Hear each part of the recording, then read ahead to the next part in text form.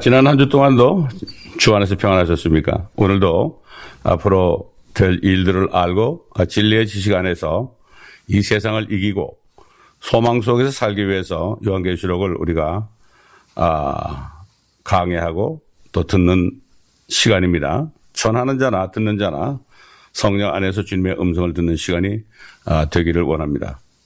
우리가 공부하는 16장 말씀은 환란의 마지막 부분입니다. 환란이라는 것은 첫째는 유대인들 이스라엘 야곱의 자손의 마지막 고난의 때입니다. 그들이 마지막 한 7년 1회 동안에 그들의 죄에 대하여 회개하는 기간으로 그들이 연단받는 시간이라는 것을 우리가 알아야 됩니다. 이건 야곱의 고난이 때입니다.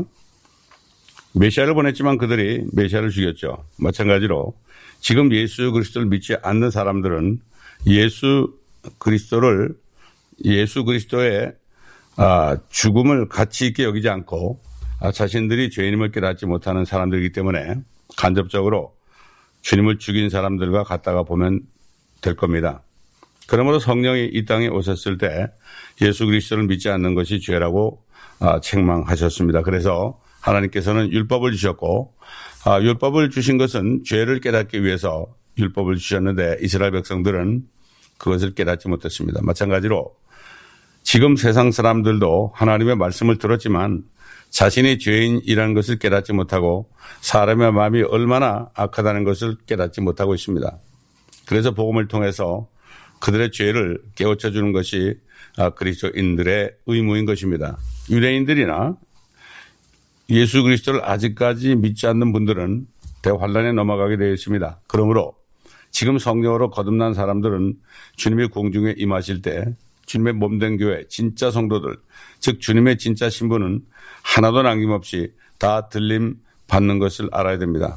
아무리 교회를 오래 다녔어도 직분을 받았어도 진정으로 예수 그리스도를 믿는 믿음이 없으면 다시 말해서 정말 내가 예수 그리스도가 없이는 아무것도 아니고 죄 가운데 살다가 죽을 수밖에 없다는 존재라는 이런 겸손한 마음을 가지고 있을 때 주님을 믿고 그분을 구세주로 영접하여 성령을 통하여 중생되지 않으면 거듭나지 않으면 아무도 하늘에 올라갈 수 없는 것입니다. 그렇기 때문에 이 환란 기간에 일어나는 엄청난 일들은 지금 거듭난 성도들에게는 소망이죠. 이 땅에 7년 동안 환란이 있을 때 하나님의 자녀들 그 그리스도의 신부들은 하늘에 올라가서 요한계시록 19장에 있는 것처럼 혼인잔치에 참여하는 자들이 됩니다. 이런 사람들을 복되라 이렇게 말씀했습니다. 그러므로 요한계시록이 무섭다 하는데 이때에는 성령으로 거듭난 사람들이 아무도 없습니다. 그래서 계시록 2, 3장에는 교회라는 말이 나오지만 4장에 사도 요한이 이리로 올라오라는 소리를 듣고 하늘에 올라간 이후부터는 이 교회라는 말이 사라지고 맙니다. 환란 때는 이 그리스도의 몸된 교회라는 말이 없어진단 말이죠.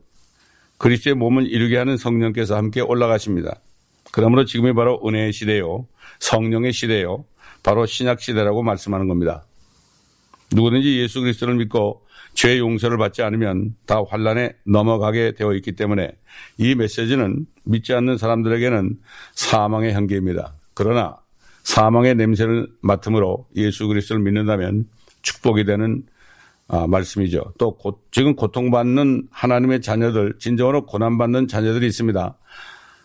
전적으로 주님을 믿고 의지하는 사람들은 복음을 전하기 위하여 이 땅에서 고난을 받지만 이런 사람들은 환란 때 올라가서 그리스도의 심판석에서 상을 받고 또 그리스도의 신부로 7년 잔치에 참여하기 때문에 요한계시록이 축복의 메시지가 되는 것입니다. 여러분이 이 말씀을 들을 때 마음에 두려움이 드십니까? 두려워하는 데는 형벌이 있습니다. 그러나 디모데후서 1장 7절에 있는 것처럼 하나님이 주신 것은 두려워하는 영이 아니라 사랑과 능력과 건전한 생각의 영이다. 사운드 마인드라고 했습니다. 이렇게 말씀했죠. 그러므로 오늘 이 시간이 바로 구원받을 때요. 은혜 받을 때인 것입니다. 자, 지금 16장 16절부터 이제 아마겟돈이 나옵니다. 이건 최후의 전쟁입니다. 지상에 있는 모든 민족들이 아마겟돈에 모여서 하늘에서 내려오시는 주님을 대적하다가 이옥의 군대가 죽임을 당하고 그들이 흘린 피가 1600 스타디온에 이르고 그 피의 강물이 높이는 말곶비까지 이른다고 그랬습니다. 자, 그러면 16장 16절을 계속 읽으면서 다른 성경, 다른 말씀과 비교해가면서 우리가 말씀을 상고하도록 하겠습니다. 그들을 히브리어로 아마겟돈이라고 하는 곳으로 모으더라. 자, 이 아마겟돈은 문자 그대로 무리들의 언덕이라는 뜻입니다. 무깃도라는 말은 무리들의 계곡이라는 말입니다. 이역이라는 군대가 특정한 지역에 모일 것을 뜻하죠. 그 지역은 신약성경 지도에 분명히 표시되어 있습니다. 스가랴 선지자를 통해서 오래전 12장 11절에 이렇게 말씀했습니다. 그날의 예루살렘에는 큰 애통이 있으리니 마치 무깃도 골짜기 하닷 림몬의 애통과 같으리라. 자, 바로 이 구절은 예수 그리스도의 재림으로 이 장소는 바로 무깃도 골짜기입니다. 그 위치가 여기서는 골짜기로 말하지만 다른 구절에서는 언덕으로 말합니다. 또 요엘 선지자를 통해서 예언했습니다. 3장 11절로 12절 여기 나오는 아주 중요한 말씀들만 읽어드리면 첫째, 너희 이방인들아 모여서 오라. 이방인들로 꿰어서 여호사밧 골짜기로 오라. 주는 그의 백성의 소망과 이스라엘 자손의 힘이 되시리라. 자, 이 구절들은 의심할 여지 없이 이것은 앞으로 되어질 일입니다. 성경은 미래 역사의 교과서입니다. 성경이 과거, 현재, 미래의 실제 역사임을 믿지 않는 사람들은 누구든지 그가 성경을 말한다 해도 그리스도의 재림을 준비하지 못할 것입니다. 이 구절에서 우리는 예수 그리스도께서 이 땅에 그분의 원수들, 즉 믿지 않는 사람들에게 진노하시고 복수하시기 위해 다시 오실 것을 우리가 봅니다. 그분의 원수들은 유엔 총회로 구성될 것입니다. 이것은 사람들이 이스라엘을 대항해 모인 세계적인 종교행위로서 그 배후에는 2억의 기병대를 보유한 동방의 10왕이 주도할 것으로 성경은 분명히 말씀하고 있습니다. 그런데 이들은 다른 곳이 아닌 팔레스타인에 모일 것입니다. 이스라엘을 이제 완전히 멸망시키기 위해서 그들은 이스라엘을 침공할 것입니다. 그 군대들이 예루살렘을 향해서 북쪽 계곡에서 올라올 것입니다. 또 이들은 주 예수 그리스도에게 결국은 짓밟히게 되어 그 피가 거의 3피트의 길이로 거의 200마일을 기송강에서 요르단 강까지 흐를 것이라고 성경은 말씀하고 있습니다. 또 말들과 말 탄 사람들의 발이 피에 잠길 것을 얘기합니다. 이사야 63장을 보면 그 피가 주님의 옷에 튀어서 하얀색 주님의 옷이 빨갛게 되었다고 성경은 이사야를 통해서 분명히 증거하고 예언하고 있습니다. 성경 전체에서 그리스도의 초림의 내용보다도 그리스도의 재림의 내용이 더 많습니다. 그러므로 그리스도의 재림은 이 세상 끝을 이루는 것이기 때문에 이것을 모르면 이 세상을 사는 동안에 소망 없이 사는 수밖에 없습니다. 그저 육신적으로 건강하고 물질이 풍성하고 뭐가 잘 되면 좋아하죠. 그러나 진정한 소망, 즉 복된 소망, 그 디도서 2장에 나오는 것처럼 우리는 위대하신 하나님이신 예수 그리스도의 나타나심을 기다리고 있다고 말씀하고 있죠. 그분이 오시기 전에는 이 땅은 소망이 없습니다. 전쟁도 끊일 날이 없습니다. 그래서 하나님의 왕국이 임하시고 아버지의 뜻이 하늘에서 이루는 것처럼 땅에서도 이루어지이다. 이렇게 주님께서 기도하라고 그랬습니다. Kingdom come, thy kingdom come입니다. 자, 계속해서 계시록 16장 17절 18절을 보도록 하겠습니다. 일곱째 천사가 자기 호리병을 공중에 쏘더니 하늘의 성전에서 큰 음성이 보호자로부터 나와 말하기를 다 이루었다고 하니 음성들과 천둥들과 번개들이 있었고 또 큰 지진이 일어났는데 그 지진이 너무도 엄청나서 사람이 땅에 거주한 이래로 그처럼 강력하고 큰 지진은 일찍이 없었더라. 이렇게 말씀합니다. 얼마 전에 났던 터키 지진도 아무것도 아니죠. 비교하면요. 이런 지진은 없습니다. 주님이 오실 때 지진이 일어납니다. 히브리서 보게 되면 이제는 땅뿐만 아니라 하늘까지도 흔들 것이라고 말씀하셨습니다. 천진이 된단 말이죠. 자, 하늘까지 흔들리면 어떻게 될까요? 땅이 흔들려도 엄청난 일이 벌어진다. 하늘이 흔들릴 때 어떻게 되겠습니까? 이것은 상상할 수 없습니다. 하늘이 흔들릴 때는 예수님 말씀한 것처럼 별들이 다 떨어지겠죠. 별들이 떨어져가지고 다 타버리겠죠. 우리가 별똥을 볼 때 쭉 내려다 없어지지 않습니까? 모든 별들이 그렇게 될 겁니다, 앞으로. 주님이 직접 말씀하셨죠. 자, 샌프란시스코에 일어났던 1906년 지진, 보다도 더 엄청나죠. 물론 비교가 안 됩니다. 또 1917년에 알래스카에서 일어났던 지진보다도 훨씬 더 클 겁니다. 성경에서 우시아 왕 때 일어났던 끔찍한 지진이 이사야서 24장 1절부터 보게 되면 주님이 임할 때 어떤 일이 일어나냐면 이렇게 말씀합니다. 보라, 주께서 땅을 공허하게 하시고 황폐케 하시며 뒤집어 엎으시고 그 거민들을 멀리 흩으시니 백성이 제사장과 마찬가지일 것이며 종이 주인과 마찬가지일 것이요 여종이 여주인과 마찬가지일 것이며 사는 자가 파는 자와 마찬가지일 것이요 빌려주는 자가 빌리는 자와 마찬가지일 것이며 이자를 받는 자가 이자를 그에게 내는 자와 마찬가지일 것이라. 그 땅이 완전히 공허하게 되며 완전히 약탈당하리니 이는 주께서 이 말씀을 하셨습니다.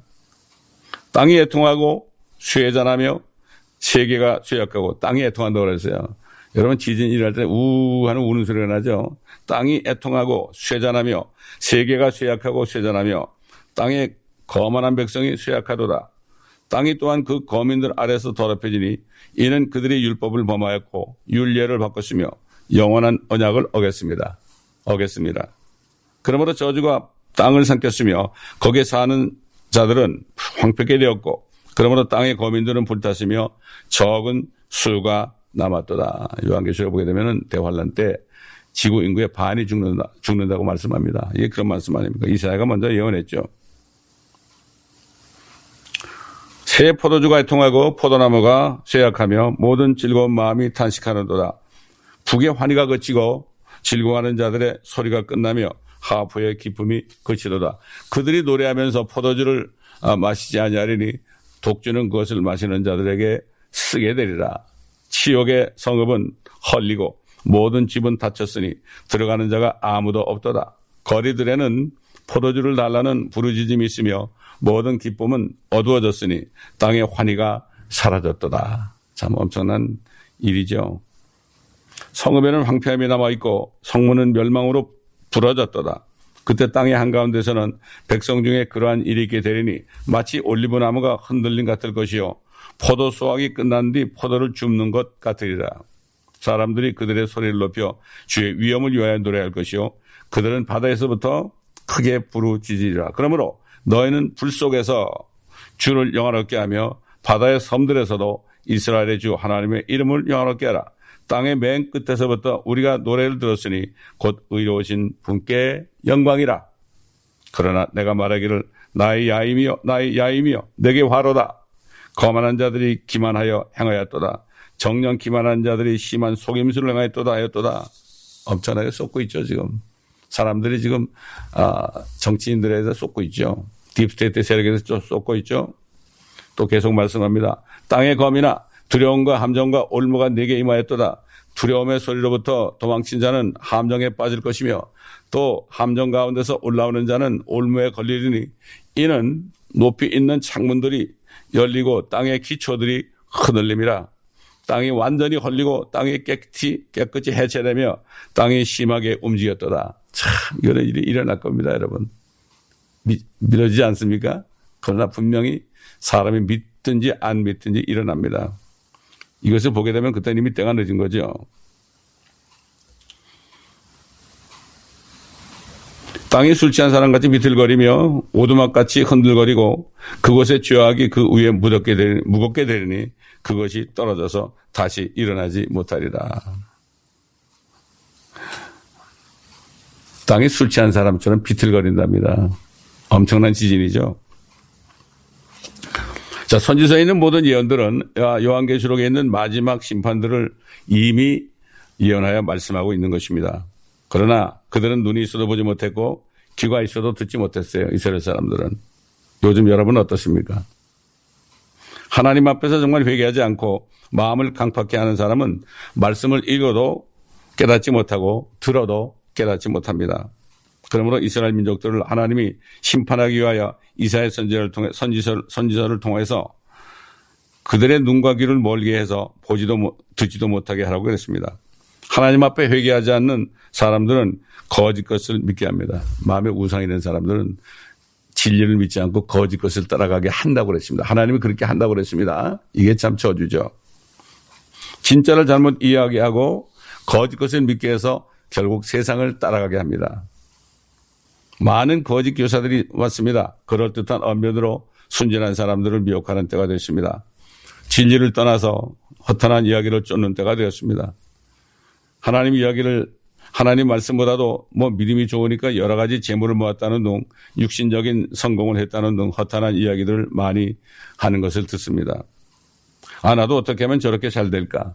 그러나 하나님의 말씀은 완전히 우리의 생각과는 다릅니다. 하나님의 말씀은 이 세상에 소망을 두지 말라고 했습니다. 야고보에서 보면 가늠하는 남자들과 여자들아, 이 세상을 살아가는 것이 하나님과 원수되는 것을 알지 못하느냐. 이 세상은 지금 마귀에 통치하니까 이 세상을 살아간다는 것은 하나님보다 마귀를 사랑하는 거죠. 이게 가늠하는 거죠. 진짜 남편을 버리고 가짜를 따르는 거 아닙니까? 이게 가늠 아니겠습니까? 하나님은 질투하는 하나님이시니 하나님만 섬기라고 그랬죠. 십계명에 나오죠. 물질과 재물을 겸하여 하나님을 섬길 수 없다고 분명히 말씀했습니다. 정말 내가 하나님을 섬기고 있는지, 물질을 섬기고 있는지, 물질은 내 몸까지도 포함됩니다. 자기 몸을 위하는 사람, 몸만을 위한 사람은 물질을 섬기는 거죠. 요즘 그리스도인도 웰빙이라고 육신적인 건강만 찾고 영적인 건강을 찾지 않은 것을 보게 될 때 마음이 슬픕니다. 자, 계속해서 계시록 16장 19절에 들어가서 봅니다. 또 그 큰 도성이 세 부분으로 갈라지고 민족들의 성읍도 붕괴되며 큰 바벨론이 하나님 앞에 기억되었으니 이는 그녀에게 그분의 맹렬한 진노의 포도주 잔을 주기 위함이니라.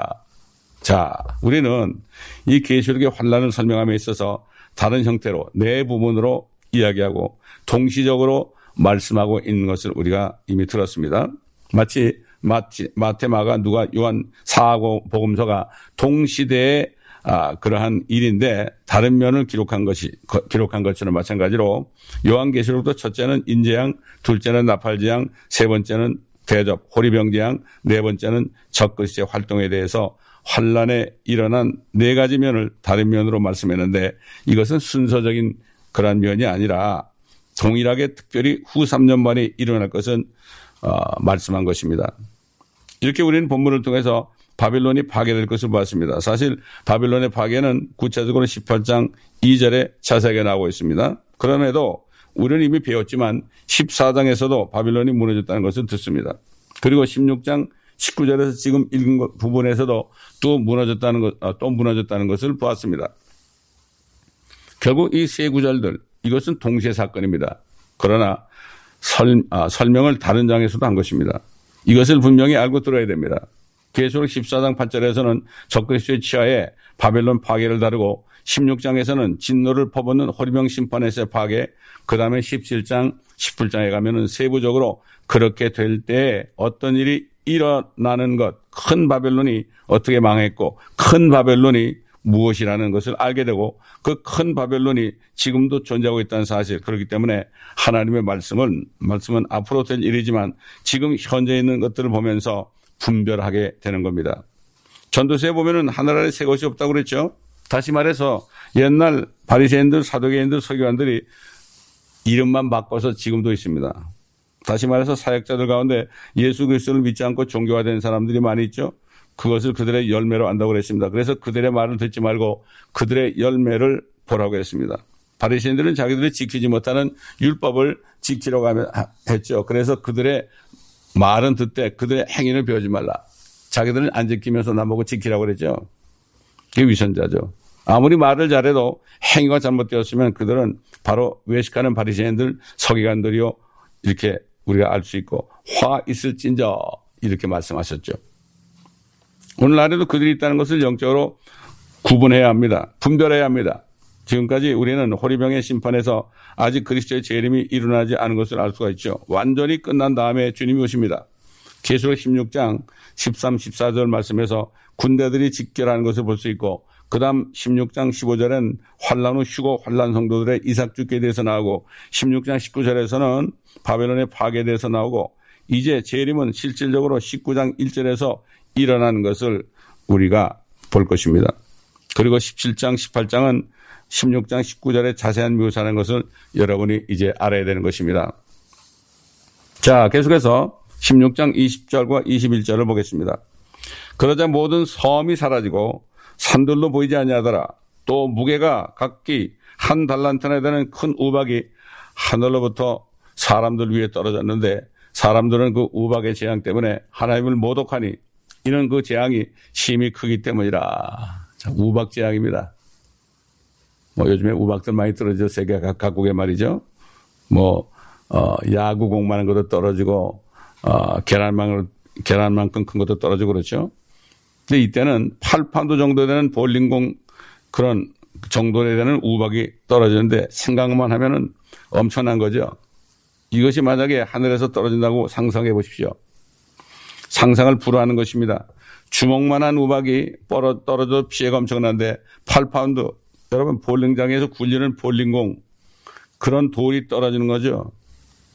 참고로 1803년 4월 불란스의 노르망디 지방에 레글이라는 마을에 10파운드짜리 우박이 떨어진 적이 있습니다. 있을 수 있는 얘기입니다. 대부분이 못 봤습니다. 그리고 비키니 판초의 보고서를 읽어본 사람은 아는데 폭탄 실험을 했는데 그 폭탄이 우박처럼 떨어졌다고 합니다. 전함들에게 떨어져서 막대한 피해를 줬다고 합니다. 그리고 원자 폭탄은 대기를 변화시켜서 10 내지 20파운드가 되는 우박들을 떨어지게 했습니다.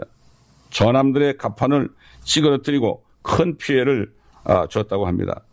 그런데 미국 정부에서는 사람들이 알지 못하도록 다 가려놓았다고 합니다. 사실 우박은 여호수아 10장 8절 13절에 보면 여호수아가 전쟁할 때도 하늘에서 돌이 떨어졌다고 그랬죠. 그래서 여호수아는 예수 그리스도의 모형임을 분명히 보여줍니다.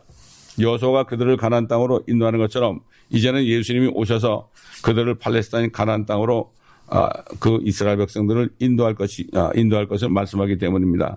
여호수아의 전쟁은 그렇기 때문에 아마겟돈 전쟁의 모형으로 우리가 볼 수가 있습니다. 그때 돌이 하늘에서 떨어졌는데 그게 우박 아니겠습니까? 그 당시에는 그게 우박인 줄 몰랐겠죠. 돌이 떨어진 것처럼 주님이 오시기 직전 대환란 때에도 8파운드짜리 큰 우박이 떨어진다고 말씀하고 있는 것입니다. 그런데도 사람들은 우박 재앙 때문에 하나님을 모독한다고 했습니다. 회개하지 않습니다. 회개할 줄 모르고 오늘날도 큰 재앙이 오면 회개할 줄 모르고 하늘도 참 무심하시자 하면서 오히려 마음을 강팍해 하는 걸 볼 수가 있죠. 옛날에 무슨 미국의 재앙이 일어났을 때 어떤 목사님이 회개하라고 하시는 메시지다 그러니까 인터넷에서 난리가 났죠. 똑같습니다. 대환란 때도 회개하지 않고 더 하나님을 모독합니다. 자, 요즘도 그러는데 환란 때는 더 한다니 어떻겠습니까? 예수 그리스도께서 갈보리 십자가에서 피와 물을 다 쏟으셨습니다. 그런데도 아직 믿지 않는 사람들로 가득 차 있습니다. 또 주님이 가신 다음에 성령께서 이 지상에 오셔서 죄에 대하여 의에 대하여 심판에 대하여 세상을 책망함으로 예수 믿지 않는 게 죄라고 말씀하시고 또 의에 대하여라면 내가 아버지께로 가니 너희가 다시는 나를 다시 못한다. 주님이 올라가실 때 자신의 피를 가지고 올라가셔가지고 하늘의 지성소에 거기서 뿌렸지 않습니까? 옛날 율법시대에 대제사장이 염소 피를 가지고 가서 지성소에 들어가서 그 언약궤에 뿌렸을 때 이스라엘 백성들이 1년 동안 지은 죄가 모두가 다 용서된 것처럼 주님이 하늘에 올라가셨다는 것은 그 예수를 믿을 때 주님의 피가 우리의 모든 죄를 다 완전히 영원한 구속을 이루었다는 사실을 깨달으라 이런 얘기입니다. 이게 의에 대해라 책망하신 거죠. 심판에 대하라면 이 세상 임금이 마귀가 이미 심판받았다. 받았습니다 이미. 그는 죄와 사망을 가졌죠. 그러나 주님께서는 십자가에서 죄를 도말하시고 부활하심으로 사망을 이기셨잖아요. 그때 이미 마귀는 심판을 받은 겁니다. 아직 집행이 되지 않은 겁니다. 그 집행은 예수님이 다시 재림하실 때 1000년 동안 무조갱에 가뒀다가 잠깐 꺼냈다가 다시 이제 그를 불못으로 집어넣게 될 때 거기에는 적그리스도와 거짓 선지자가 계속 있었다는 사실을 성경은 말씀하고 있습니다.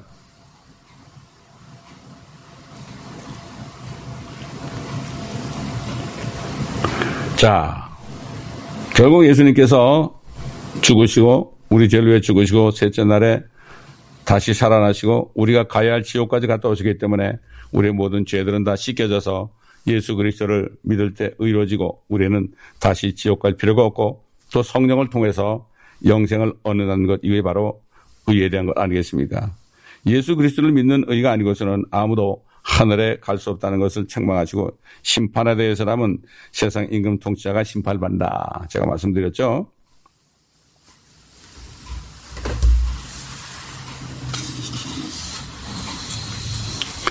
자, 이제는 그런 마귀를 따라하지 말고 예수 그리스도를 믿고 심판받지 말라는 메시지를 주고 또 고통을 받는 많은 사람들을 좀 위로하고 있습니다. 그 위로는 영원한 위로입니다.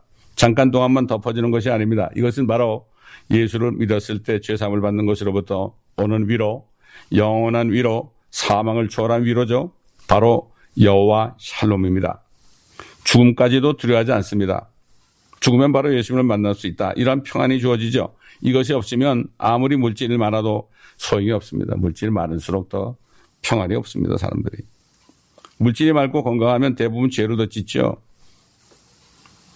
제가 LA 어느 교회에서 전도사 시절에 가장 가슴 아팠던 것이 한국 분들 중 많은 사람들이 마약 환자가 되어서 교회를 찾아오면 돈을 빌려달라고 그래요. 물론 그들이 필요하니까 줄 수밖에 없죠. 그러나 그러죠. 줄 테니까 거짓말하지 말고 그냥 가져가라 이렇게 얘기합니다. 그들과 대화하고 복음을 전하다 보면 다들 이구동성으로 하는 말이 미국에 와가지고 고생을 해서 돈 좀 벌어서 마켓도 하고 가스스테이션도 해서 돈 좀 버니까 이제는 누가 자기를 좀 알아주길 바라고 술집 가서 술을 먹고 마음을 달래도 안 되니까 나중에는 라스베가스로 가서 시간을 보내다 보니 이제는 빚더미에 올라앉아서 죽음의 위협을 받고 그러다 보니 마약을 하게 되고 아내가 도망가고 아이들과 뿔뿔이 흩어져서 결국은 길거리로 나앉게 되었다고 이런 말하는 것을 많이 들었습니다. 하나님의 의 예수 그리스도를 믿어서 죄사함을 받지 않고서 몸이 건강하게 되면 결국 죄 가운데로 갈 수밖에 없는 것이 우리가 죄의 몸을 가졌기 때문입니다. 그러므로 영원히 구원받지 않으면 혼이 구원받지 않으면 아무도 이 세상은 이길 수 없는 것입니다. 지금 이 말씀을 듣는 사람들 가운데 내가 그렇네 그렇구나 하는 사람은 지금 예수 그리스도를 믿고 진정으로 영접하시기 바랍니다. 그러므로 그분의 피가 흘러들어올 때 모든 죄가 도말되고 성령을 통하여 하나님의 말씀 속에 들어가 이제는 세상을 바라보지 말고 영원한 하나님의 나라에 들어가 살 수 있는 것입니다. 하나님의 말씀에 의하면 힘으로도 안 되고 능으로도 안 되고 하나님의 영으로 된다 하였습니다. 믿어야 됩니다. 찬송에 힘으로도 안 되고 능으로도 안 되고 믿어야 하겠다는 이런 찬송이 있습니다. 지금 교회에 다니면서 확신이 없는 분이 있습니까? 지금이 바로 진정으로 믿을 때입니다. 온 마음을 다하여 믿어야 되는 것입니다. 기독교는 종교가 아닙니다. 내가 노력해서 뭔가 구하고 축복을 받는 게 아닙니다. 주님이 주신 은혜를 받아들임으로 말미암아 그 은혜를 통하여 믿음으로 구원을 받아서 결국은 죽은 영이 살아나는 것입니다. 그래야만 죽을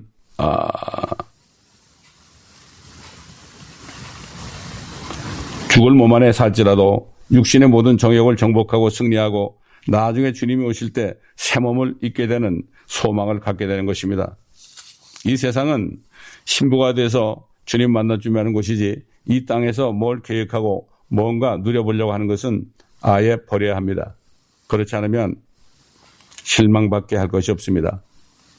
수가성 여인이 만족이 없어서 남편을 5번 가라 이혼했지만 6번째는 그냥 살면서 한탄하고 있다가 주님을 만났습니다. 그는 사실 참 메시아를 기다리고 있었습니다. 그때 이것을 아시고 주님이 수십 마일을 걸어서 가셨습니다. 여러분 마음속에 진정으로 진리이신 주님을 기다릴 마음이 있습니까? 참 진리가 무엇이고 참 하나님을 만나고 싶어하는 분이 있다면 그 마음만 여러분이 드리면 주님께서 찾아오십니다. 또 사람을 통해서 보내주십니다. 그럴 때 그 주님이 내 마음속에 들어오시면 모든 것이 해결되고 영원한 축복을 받게 되는 것입니다. 그들의 정원과 집들, 자동차, 가축들을 파괴하는 8파운드 되는 우박, 그들의 가죽을 태우는 해, 갈증의 고통으로 물어버린 혀, 피밖에 마실 것이 없고 인구의 반은 약물에 중독이 되어서 땅을 비틀거리며 오가는 이러한 시대. 사람들은 하나님의 주신 혀로 예수님을 저주하는 데 쓸 것이며 섹스와 돈과 과학을 계속해서 숭배할 것이라고 말씀하고 있습니다. 여러분은 무엇을 숭배하고 있습니까? 정말로 주님 한 분만을 신뢰하고 경배합니까? 그렇지 않으면 아직도 세상에 빠져 있습니까? 지금은 정신을 차리고 깨어 있어야 할 때입니다. 이제 주님께서 도적같이 오신다 하였습니다. 그러나 깨어 있는 사람들은 도적같이 임하지 않는다고 말씀하셨습니다. 여러분, 이제 일어나 주님을 만날 때입니다. 이제 영적으로 깨어날 때입니다. 세상 순에서 깨어날 때입니다. 육신의 정의에서 깨어날 때입니다. 신부단장함으로 주님 오실 때 정말 잘했다 칭찬받은 여러분 되시기를 바랍니다. 주님이 갑자기 오셔서 혼비백산하는 게 아니라 주님만 기다리다가 의의 멸류관을 받는, 주님만 기다리다가 의의 멸류관을 받는 그러한 주의 임하심을 간절히 사모하는 자에게 주시는 의의 멸류관을 받는 여러분이 되시기를 예수 그리스도의 이름으로 기도하며 축원합니다. 감사합니다. 아버지 하나님, 오늘도 성령께서 말하심을 따라 말씀을 증거했습니다. 사도 베드로를 통하여 너희가 거듭난 것이 썩어져 씨로 된 것이 아니고 썩지 않고 영원히 거하는 하나님의 말씀으로 되었다 했습니다. 모든 육체는 풀과 같고 모든 영광은 불의 꽃과 같고 그러나 푸른 시드고 꽃은 떨어지지만 주 하나님의 말씀은 세세토록 있다고 하였습니다. 오늘 이 선포된 말씀, 이 말씀을 받아들이는 사람들, 이러한 아버지 생명의 축복을 받는 모두가 되게 하여 주옵시고 이제는 세상을 따라가지 않고 주님만을 따라가다가 사도 바울이 증거한 것처럼 이 의의 멸류관은 나뿐만 아니라 주의 오심을 간절히 사모하는 모든 사람에게도 주실 것이라고 그랬습니다. 아버지 하나님, 이 소망 속에 사시는 모두가 되시기를 예수 그리스도 이름으로 간절히 기도드리나이다. 아멘.